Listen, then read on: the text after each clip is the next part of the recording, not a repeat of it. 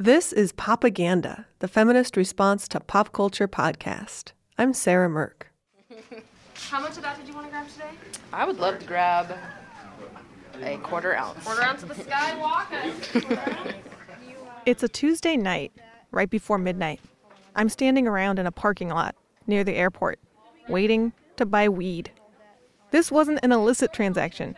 At midnight of October 1st, recreational marijuana legally went on sale in Oregon. And I have to admit something, which is I have never actually purchased pot before. I know that's hard to believe because I'm in my 20s and I live in Portland, but it's true. I'm just not that interested in weed. I've always thought that smoking pot is honestly pretty boring. Even worse than smoking weed is talking about smoking weed. Boy, I get flashbacks to the endless stoner conversations I endured at high school parties. But when I went out to the opening of the recreational marijuana store last week near the airport, I found something that was really interesting. I talked with the co-founder of the shop, which was named Shango. The co-founder's name is Shane McKee. He wore a gold chain and a nice jacket. As we waited in the lobby in front of a heavy locked door, he told me what to expect inside the marijuana dispensary. So you check their ID, you check their card. At that point, they would be let into the showroom, and we would encourage them to check out our tablets and our menus that we have that are educational and look at some of the genetics on the wall where the crystal sconces were. Did you say check out the genetics on the wall next to the crystal sconces? Yeah, strains, species, different types. Oh, okay. Yeah, flavors. I'm not exactly sure what I was expecting from a recreational marijuana store, but it certainly wasn't crystal sconces. As the clock hit midnight, the 40 or so people who had been waiting outside poured into the dispensary. Inside, waiting for them, was a fancy display. Along the wall, a row of clear cases held marijuana flowers, each labeled with their strain and growing conditions. It kind of felt like a cross between an upscale artisan restaurant and a weed museum. Also inside were a group of men wearing sports coats. They seemed to be surveying the crowd. The staff told me that those guys were all Las Vegas investors. This little weed outlet by the airport is actually owned by a company based in Nevada. They own a string of marijuana stores around the West. It's clear that there is massive money to be made in marijuana, and they want to be in on it. As I stood there at the marijuana midnight opening party, surrounded by an upbeat crowd excited about the new horizons of the cannabis industry, I started thinking a lot about the people who weren't there. The gender and race dynamics of the marijuana industry are very interesting, even if, like me, you've never wanted to buy weed in your life. Actually, buying weed turned out to be a little overwhelming, honestly. As I gazed at all the edible marijuana items at the checkout counter, I just had way too many options. We've got these lollipops, we've got some taffy, we've got these squishy things that are called Lunchbox Alchemy. We've got something called Jolly Greens, Shango chocolates, LB's edibles, Astral sweets. I have no idea. As somebody who has never purchased marijuana, I don't know. The Lunchbox Alchemy ones look really cute. You think those are good? The squib is the best. Go for the squib. 100 milligrams. $10, 100 milligrams. Is that tiny good? thing. Is that 100 milligrams like a lot of milligrams? It'll get you on the couch. Yeah, it'll put you on it. Couch locked a little bit. It turned out that I couldn't buy anything edible. Even though recreational marijuana is legal, only people with medical marijuana cards can buy medical-filled gummies or snacks. So I would have to buy marijuana in its smokable form. The clerk handed me a big box of joints. Unlike any joint you've ever seen in a college dorm room, these legally bought and sold joints are packaged individually, conveniently pre-rolled and sealed in little plastic tubes. On the side of each tube is an official-looking type. On the side of each tube is an official-looking label. It lists out the name of the marijuana variety and its levels of THC and cannabinoids. It looks kind of like a marijuana nutritional label. Now, I am not a weed connoisseur, so I just chose 2 joints based on their names. I guess I'll take an Obama Kush and a Skywalker. All right, good choice on the Skywalker. Like it or not, cannabis is a huge industry. But unlike most giant industries, this one is just starting to be built, right now. There are lots of problems and growing pains because it's so new and so quasi-legal under federal law. For example, I had to pay for my Skywalker and Obama Kush with cash because marijuana dispensaries cannot accept credit cards. There's huge problems around banking. Basically, the legal marijuana industry, which made $2.7 billion last year and is projected to reach $11 billion by 2019, runs entirely on cash. Billions and billions of dollars in cash. On the West Coast, the cannabis industry is now the stuff of glossy magazines. Pot shop owners get profiled as up-and-coming entrepreneurs. If you've seen a weekly newspaper in Oregon, Washington, Colorado, or California recently, they are packed with ads for marijuana dispensaries and gear and growing supplies. But for decades, laws against marijuana have hurt certain communities more than others. Specifically, African Americans have been twice as likely to be arrested for marijuana crimes than white people. Now that marijuana is becoming a big legal business, who will be part of that business? Will people who have been hurt the most by drug laws be part of the industry now that it's legal? Or will cannabis become business as usual, business that is dominated by white men who have the money to bankroll new startups? The newness of the industry creates some problems, but it also presents enormous opportunity to build an industry from scratch. Imagine if we could go back in time to when Silicon Valley was just gearing up and say, hey, no way are the people running this show going to be all rich white dudes. Well, we don't have a time machine. Instead, some people who care about racial and gender equity are trying to make the future of cannabis one that includes the people who are usually left out.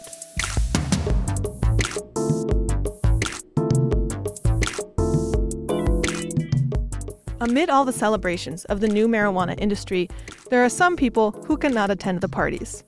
People who are in jail, serving time for crimes that are now legal, like possession of marijuana. People often think that if a state decriminalizes or legalizes marijuana, then the people in jail for marijuana get retroactively pardoned. That would be a logical thing to assume, but that doesn't happen. In Oregon in 2014, there were 200 people still behind bars for nonviolent marijuana offenses that are now legal. Just this week, the Obama administration announced that 6,000 people with nonviolent drug offenses would be let out of jail. That's huge news. But it doesn't change the reality that when a state legalizes or decriminalizes marijuana, those people don't automatically have their sentences reduced. Instead, reducing the impact of our past drug laws takes a big act of political will. One person who's thought long and hard about the people impacted by marijuana laws is Lou Frederick. Lou is a politician, an African-American state representative from North Portland who works a lot on issues of racial equity and incarceration. It is very clear that although the use of marijuana and the sale of marijuana in the past was across all cultural and ethnic boundaries, it was about the same for all of those particular groups. The arrest records, the convictions, and the length of sentences was almost always clearly disproportionate regarding minorities, African Americans in particular, in the rest of the country. While there's some people in jail for marijuana crimes, there's a lot more, about 26,000 in Oregon, who are out of jail but still have felonies on their records from nonviolent marijuana-related crimes. Those lingering felonies create huge problems, which Lou hears about often. But what this means is that if you want to get housing, renting an apartment somewhere, often there is a checkoff on whether you've had a drug conviction. And if you want to get jobs, we all know about the ban the box approach in terms of jobs, but that is also one of the places that you don't get a chance to even have the conversation about it. Once you have that conviction on your record, you are immediately dismissed as not available for that particular housing. Probably the most insidious situation for me has been that if you have a marijuana conviction and you want to get a scholarship, in many cases you can't even get a scholarship, which means that stops you from education on a number of other levels, and that can then create problems. In the last legislative session, Lou proposed a law that would help thousands of people with nonviolent marijuana felonies clear their records to get a clean slate. The idea became law. Lou says it got a lot of support and passed easily in the majority Democrat legislature. But legally, it feels like the people who have been hurt by decades of policing marijuana are often an afterthought in all the hoopla around cannabis. No, it's clear that if you had money, you could start putting money into it, and for a lot of folks, they didn't have that money. And some of the folks who actually probably know more about the industry or know more about the plants and the quality had been left out of it because of all the legal things that had taken place in the past. The fact is, we have had a war on drugs for several decades now.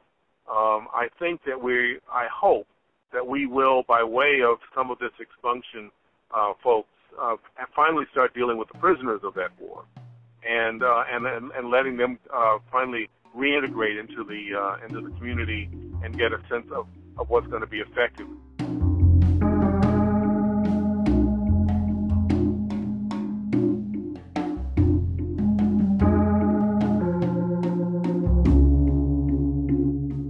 Here's something surprising. As states like Washington, Oregon, and Colorado have legalized marijuana, nationwide, arrests for marijuana crimes have gone up, not down. Reform group the Drug Policy Alliance keeps track of these arrests. Amanda Raymond, who works for the Drug Policy Alliance, reports that in 2014, someone was arrested in the United States for marijuana every 45 seconds. Even though marijuana arrests dropped significantly in states where it's now legal, overall in the country, we saw an increase of 7,000 arrests. So what that means is that the arrests that are not happening in states where it's legal are increasing in states where it's illegal. So we're starting to see those states that are still holding on to prohibition, the citizens of those states are bearing the brunt of this enforcement. The increase of marijuana arrests seems weird to me. I mean, it seems like our attitude toward pot is evolving as a nation. We're becoming more tolerant of marijuana. What once got many people thrown in jail is now the basis of a burgeoning industry. So why would marijuana arrests increase? A lot of law enforcement communities are financially dependent on the war on marijuana. It's the most commonly used illicit substance. It's very easy to tell when someone's using it because it's very smelly. It's often used by young people, by people that the police are trying to keep tabs on for other reasons. Police departments get federal funding specifically to eradicate marijuana. I asked Amanda about the disconnect between the people who are more likely to be arrested for marijuana crimes versus the people who are now pouring into the legal marijuana industries. Do you know if it's more likely to be white people involved in that industry? Well, absolutely. Absolutely. And I don't even need to do any kind of formalized survey to tell you that. I've been involved in this for 15 years. I've been going to these conferences and meetings of the industry for 15 years. And I will tell you who's at these meetings and who's at these conferences with all of this industry and this money and this investment. It's white men. And I think it's something that people recognize, but it's hard to combat that because of the way the laws are in place, looking at who ends up with criminal records, who has the capital in order to make this kind of investment, who is risk adverse enough to make this kind of investment in a new and burgeoning industry. And that tends to be white men who have a lot of capital. For years now, people have helped change the perception of marijuana by arguing that it should be just like any other industry. But it's not just like any other industry, says Amanda Raymond, nor should it be. Policing of marijuana has wreaked havoc on communities. It would be a shame if the marijuana industry didn't help repair that damage. Until we really acknowledge the war on drugs and the role the war on drugs has played in creating this situation and also creating certain communities that have become reliant on the illicit sales of marijuana for their financial well-being, we're not going to create a system that's going to do what we want it to do, which is to end discrimination, end criminalization, and create an equal opportunity industry. I was taking every hit from you, drive-by shooting, son of a bitch, and I'm done. Oh, oh, I'm done. Who told you that you could be right? Across the country, cities are adapting to new ideas about marijuana.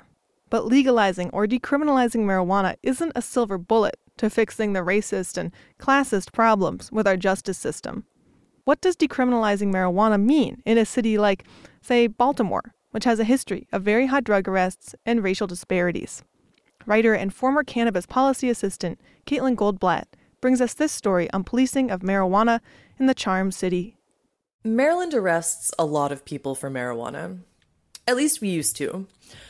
Before the state I live in decriminalized marijuana possession last year, police officers arrested 26,000 people every year for having pot. That's the fourth highest arrest rate for marijuana in the country, actually, right after New York, Washington, D.C., and Nebraska. Now, in addition to decriminalizing recreational marijuana, Maryland has okayed the licensed growth and sale of medical marijuana. This should all be very good news for people who bear the brunt of arrests in the war on drugs, people of color. So, while Big Pot is funneling money to white dudes, the industry is failing to correct the problems that arise from generations of racial and class-based disparities in policing.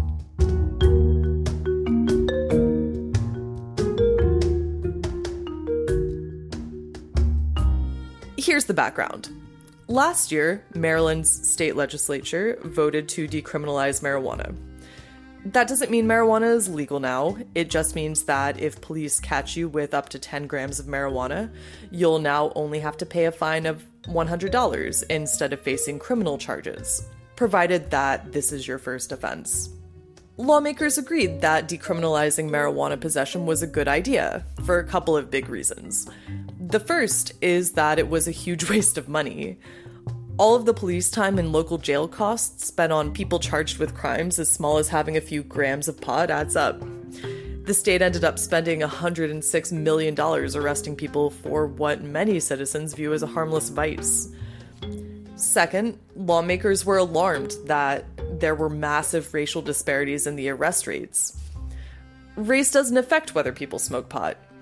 White and black people report using marijuana at similar rates. But race does affect whether you'll be arrested for smoking pot.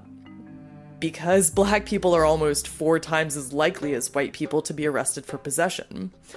Police are more likely to stop black people while they're driving, or even while they're walking down the street, and demand to search them, and that leads to higher rates of arrest.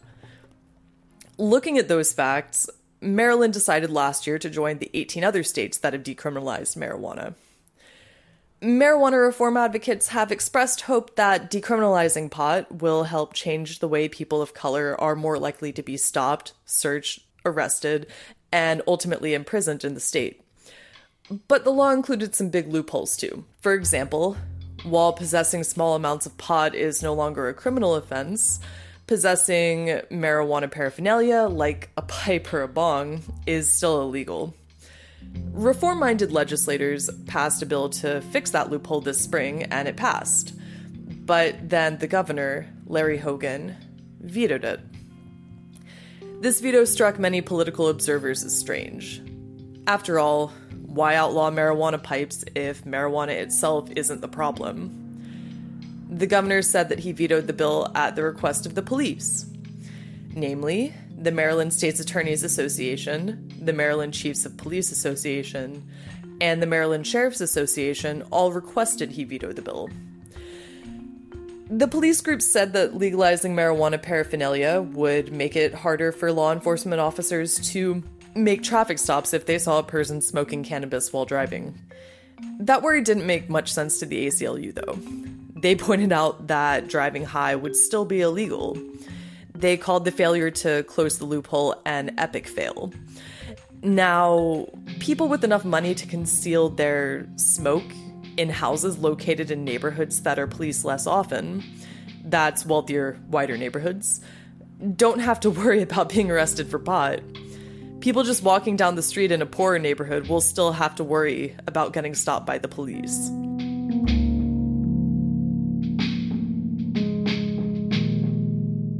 In Maryland, the pattern of people being arrested and harassed by the police while being nonviolent became national news after the death of Freddie Gray last spring.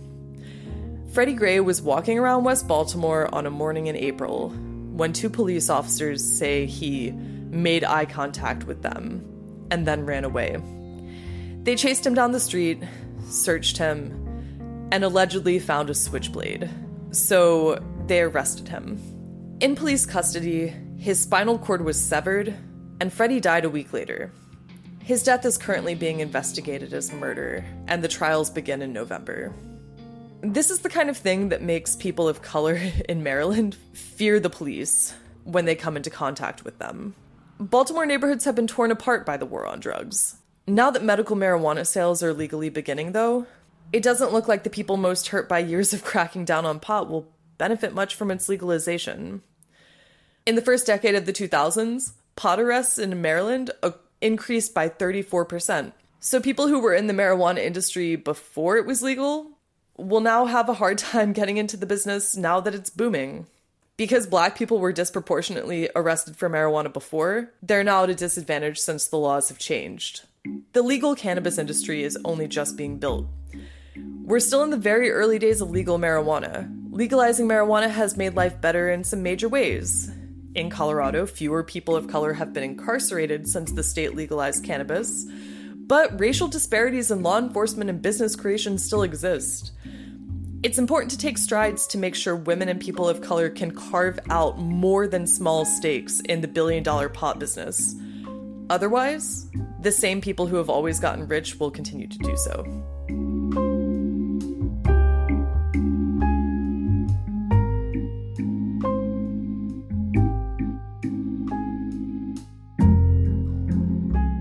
That was writer Caitlin Goldblatt.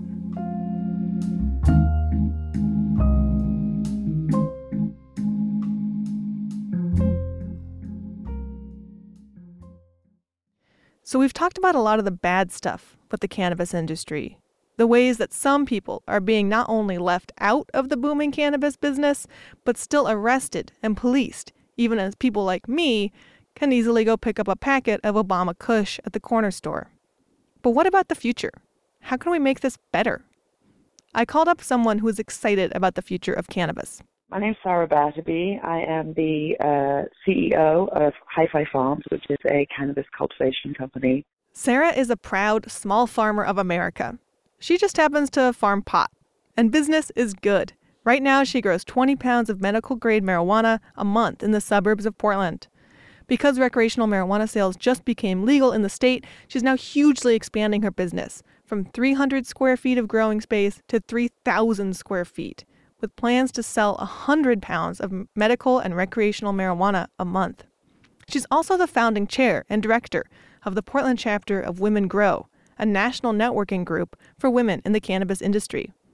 In her experience, the multi-billion-dollar cannabis industry is a golden opportunity. Since the industry is being built from the ground up, people like Sarah are hoping it can be more welcoming to women than industries that are already established. Well, I came from an industry that is definitely male-dominated. I migrated to cannabis from technology and venture capital. Both of those industries, I would say technology is male-dominated, and venture capital, I would say, is practically hostile to women. It's a very, very difficult environment for women. And so when I came to cannabis from those industries, I just was excited to be in a place where it wasn't, the dynamics that were in place had less to do with gender than they had to do with the stage of the industry. The industry is so new that there are no pre-established kind of, places where all the influence has gathered or all the money has gathered. So there's no in club and there's no out club. There's no old boys network. There's none of the established kind of old school protocols that are used to distribute influence and money around in our legacy industries. And so it's kind of a wide open playing field. Historically, women and people of color have not been able to accumulate wealth at the same rates as white men. And when you look at who gets funding from venture capitalists, those people with lots of money who back startups in the Silicon Valley, it's also mostly men. But Sarah says, in her experience, the cannabis industry is different. Remember, she used to work in tech and has seen sexism in the past keep women from getting funding for their projects. But part of what makes cannabis different is that there aren't a lot of experts in it yet, or gatekeepers. What I'm seeing is that money is not discriminating against women in this industry. Now, I don't know why that is. What I would suggest is that there's so there's so few businesses that both have the ability to make this product really well and also the business acumen to build the business, that if an investor can find a woman who's competent, is doing a good job running her business, has some sense of how business works and how to manage her finances, and she has a good cannabis product, then she's going to be a target for investors. And she doesn't have the competition of like thousands and thousands of companies that are just as good as hers that are being run by men. So it's just different. The numbers are different. The dynamics are different. And there are more investors than there are really competent CEOs to take their money. That doesn't mean that starting a cannabis business is a cakewalk for women. To build an equitable industry takes work. And I don't think that we're going to overnight solve the problems of pay equality, capital, distribution, venture capital equality. We're not going to solve those overnight. We're just building the industry from the ground up, and I think it's going to be different. And there are issues like women have been incredibly objectified in the way cannabis is, marketed. It's being branded and marketed in a way traditionally that's not very helpful to women. It's really important that if we're going to build the industry differently, then we craft a new language. That means it doesn't just mean the money goes to different people. We have to re-educate people so that when they come into this industry, they understand that we're operating by a different set of guiding principles in relation to how we treat men and women, and that it feels like a place that's accessible to everybody.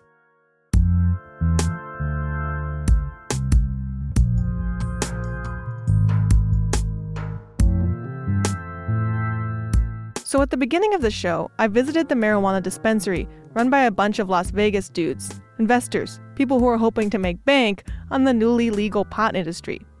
But not everyone in cannabis is looking to become a millionaire.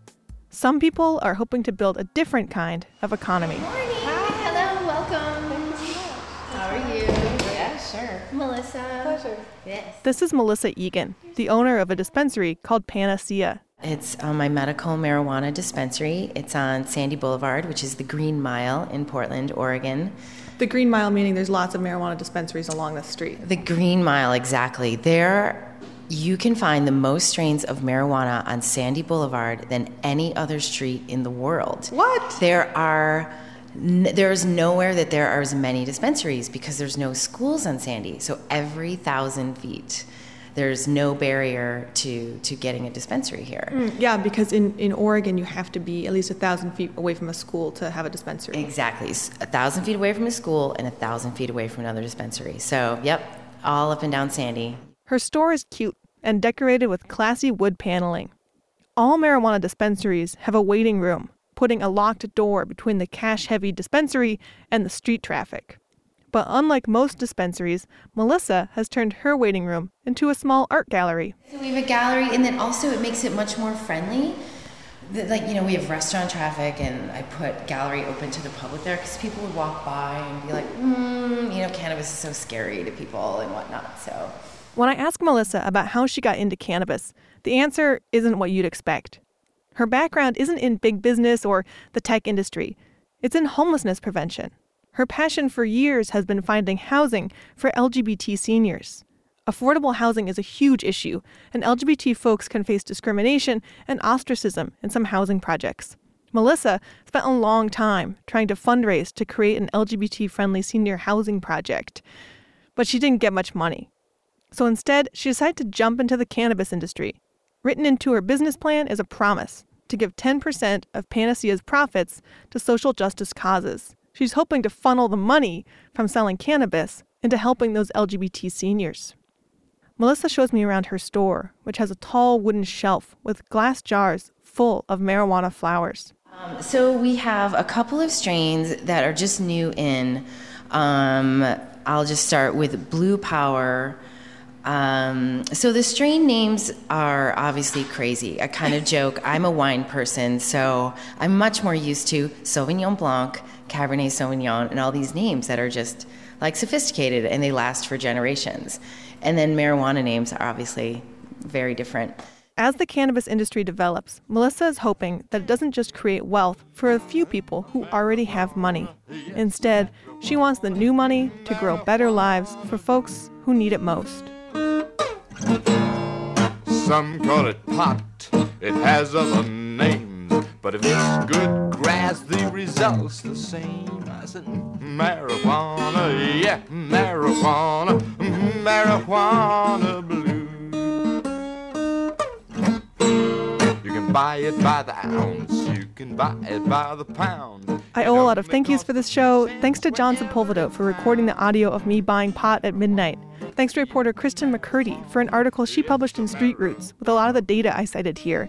And thanks to Esther Harlow for telling me about her friendly, neighborhood, woman-owned marijuana store. Popaganda is produced by the team here at Bitch Media. Bitch is an independent, nonprofit, feminist media organization. We're entirely funded by our Beehive members, subscribers, and like-minded sponsors. So if you like today's episode of Popaganda, please become a member online at bitchmedia.org today. Let us know you liked the show in your order comments. Our jingle is by Mux and Owen Worker. Additional music was provided by Blue Dot Sessions.